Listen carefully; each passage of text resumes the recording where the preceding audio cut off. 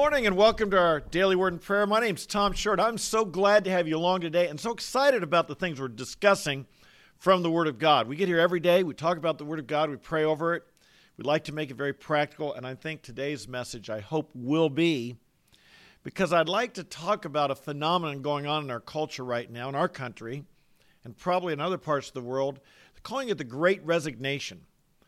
People are changing jobs in an unprecedented way. The millions, tens of millions have left their jobs, want to leave their jobs, are reconsidering as a result of this pandemic.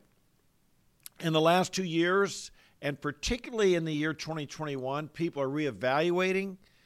We've been kind of faced with the idea of death a lot. People are wondering what's important to them, reevaluating what's important to them, what they want to do with their life. A lot of them have gone from the workplace to now working at home. That's been part of what's changed things. People have liked the changes, don't want to necessarily go back to the office or back into the service industry. Of course, some people, it's been because they're fearful of getting the COVID, and so they want to stay away from home. A lot of them have seen what their children are learning in school because of the virtual education. And as I understand it, the homeschooling movement has just blossomed, exploded as a result of parents being alarmed at what their children are learning in school. And by the way, if you're a homeschooling parent, my hat's off to you. That's what we did with our kids, and we're so glad we did. And you ought to really consider that as my advice. But that's not my topic here today. My topic is, do you need a new calling in life? And a lot of people are feeling a need for that. And they're making major changes. And how does this relate to us or people we know and love, maybe even friends of yours, children of yours, so forth? Should you make major changes in life? I'd like to read from 1 Corinthians chapter 7 as we're talking about our calling in life. And hopefully this great resignation, they're calling it. And of course, there's also the great reset that the World Economic folks are talking about. Is there a need for a reset in your life? A need for a fresh understanding of God's call in your life? A need to discover it? Maybe a fresh start in your life? Well, we've talked about this the last few days, and our talked about gifting last week, and I certainly hope this has stimulated you to want to make your life count and to want to give yourself and focus more fully on the areas where God has gifted you and called you and enabled you to have the greatest impact in serving other people and in building His kingdom. And if God's challenged you along that lines, wonderful. But I want to maybe share an aspect today that we all should be aware of. And that is what I would call the grass is greener syndrome. I didn't make up that term. Of course, others have talked about it, and you've maybe seen it. If you've ever driven through the country, sometimes you see like a cow or some farm animal that grazes, and it's got this big pasture with plenty of grass behind it, and there's this fence here. And what's the thing doing? It's eating the grass on the other side of the fence, almost as if you got this big pasture right in front of you. Why do you have to try and strain and go to what's forbidden or think that the other side of the fence, the grass is greener, the grass is better? It's easy for us to think that way, isn't it?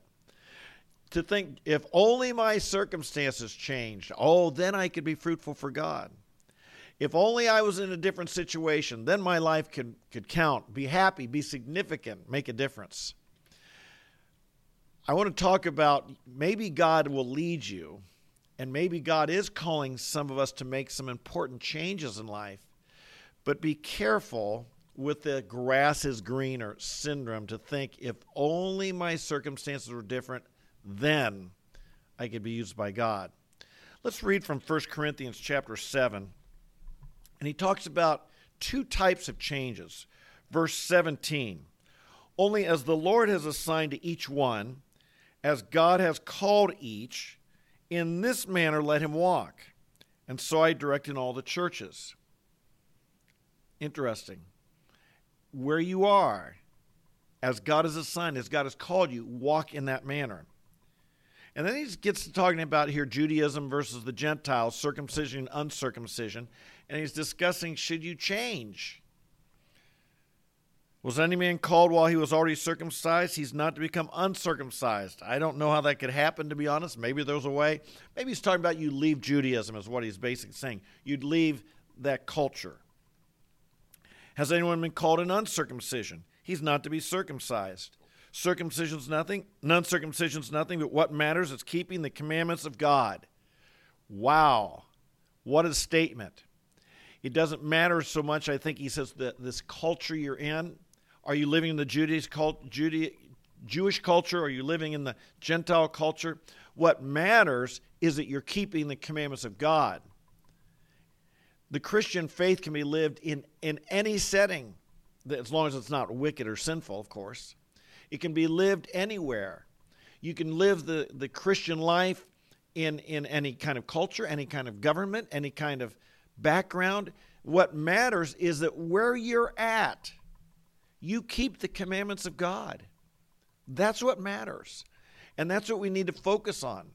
In fact, in my mind, I often think, like I've said before, the serenity prayer, that Father, give me the serenity to accept the things I cannot change, the courage to change the things I can, and the wisdom to know the difference. So often, we can be bothered by things that are outside of our control, that we lose sight of what matters is them I keeping the commandments of God. That's what matters. Verse 20, each man must remain in the condition in which he was called. But then he says something different, verse 21. See, it's apparently different. Were you called while a slave? Don't worry about it. But if you're able to become free, rather do that. So what's the difference here? He says if you're in the circumcision, other than Judaism, or you're not in the circumcision, Gentile, don't worry about it. Serve God there. Be faithful there. Keep the commandments of God there. But if you're a slave, then he says, don't worry about that either. A slave is your occupation, what you're doing in life. Your shall we say, our modern day, we might say our work. Or we might say a slave might relate to our occupation, our vocation. Of course, it could also relate to our financial situation. We're a slave to debt or things of this nature. The first thing he says, if you are, don't worry about it. Because, again, you can serve God in any circumstance, in any situation. If you've got a job that's very demanding, you can't get out of it. Don't worry about it. Serve God there. On the other hand, he says, if you are able to become free, do it. That would be better, but it's not necessary. That would be better, but it's not necessary. For he who is called in the Lord while a slave is the Lord's freedman. Likewise, he who is called while freed is Christ's slave. You are bought with a price. Do not become slaves of men. Brethren, each one is to remain with God in that condition in which he was called. So it's quite interesting, this concept. What's he saying? Don't think that just changing your circumstances is all you need to do in life. Start by being faithful where you're at. Serve God where you're at. Honor God where you're at. What matters is not your circumstances as much as what matters is keeping the commandments of God wherever you find yourself. Paul found himself in prison. Some of these letters were written from prison. And he obeyed the commandments of God while in prison. And he was able to glorify God, even though his circumstances were terrible. His condition was terrible. I'm sure he would say, if you're able to get out of jail, get out. But if you're in prison, you can serve God even there. If you're a slave, you're able to get out, get out. But if you can't, you can serve God there. Wherever you are, what matters is keeping the commandments of God. Now, so don't change your culture. You don't need to change your culture. You don't need to Probably God wants you to bloom where you're at. He's planted you somewhere, and he wants the kingdom of God to go everywhere. He wants the gospel to go everywhere. So where you're at, God wants to use you. God wants to strengthen you, bless you. He wants you to be a blessing to others. Be faithful there. If your circumstance is a difficult one, trust God. Be faithful in it. But if he's able to change it, if you're able to change it to be at a place of more effectiveness. But make sure you don't leave behind a situation where God has planted you to bear fruit for his kingdom and glory. Beware of the grass is greener syndrome. Beware of the idea that if I just change my circumstances, everything will be better. Let's be honest. You change your circumstances, but you still are there. And sometimes what God is doing is he's refining us, transforming us, conforming us to the image of Christ.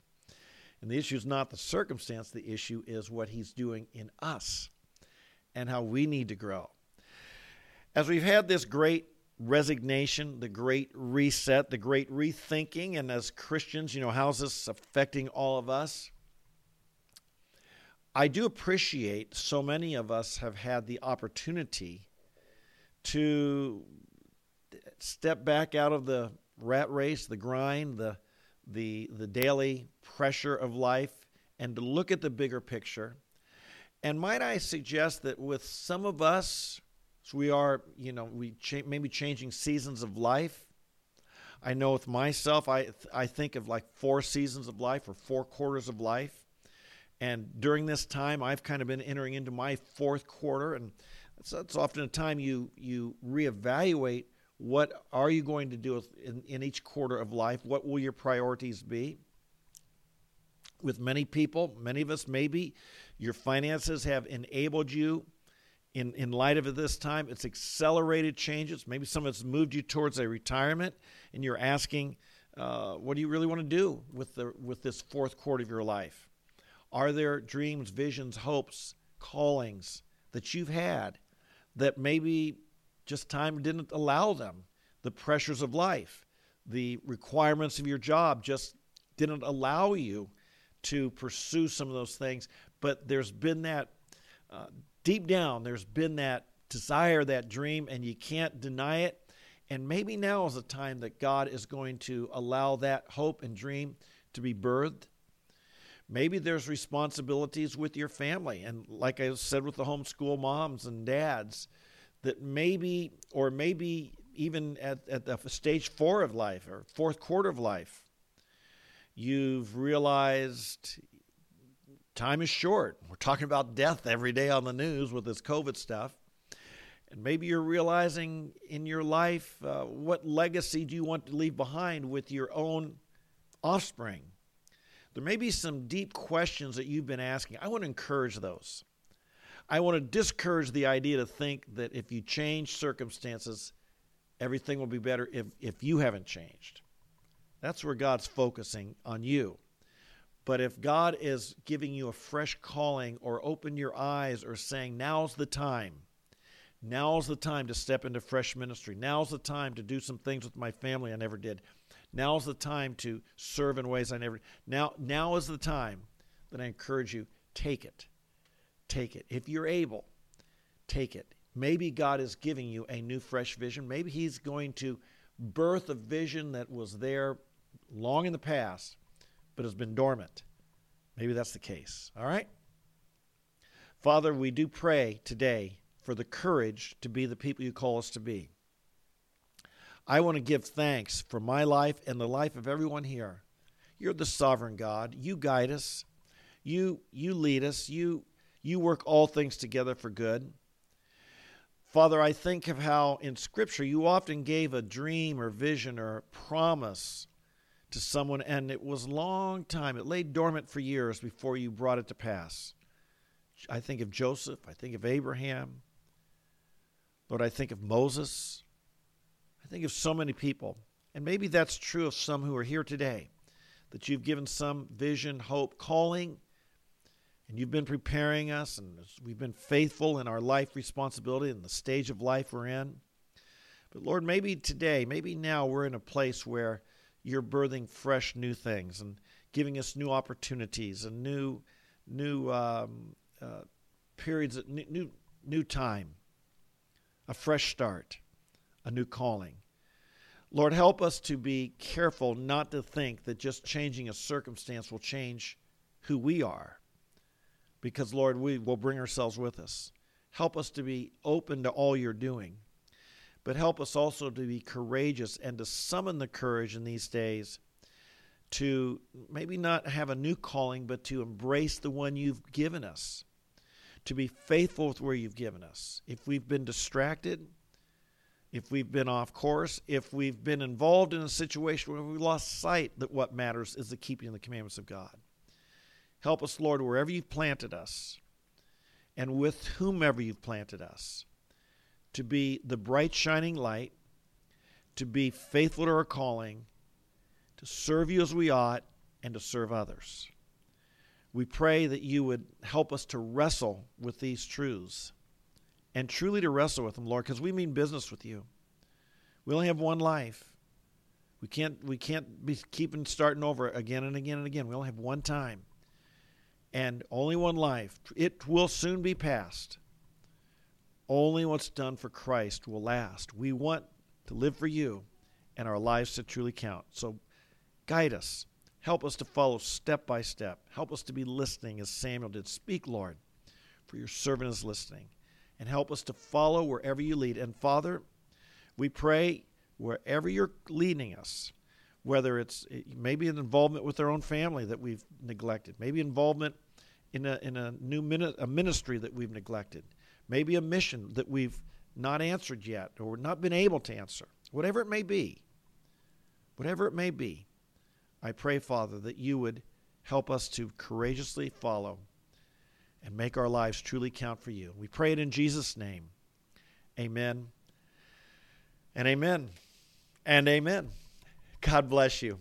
Thanks for being with me today.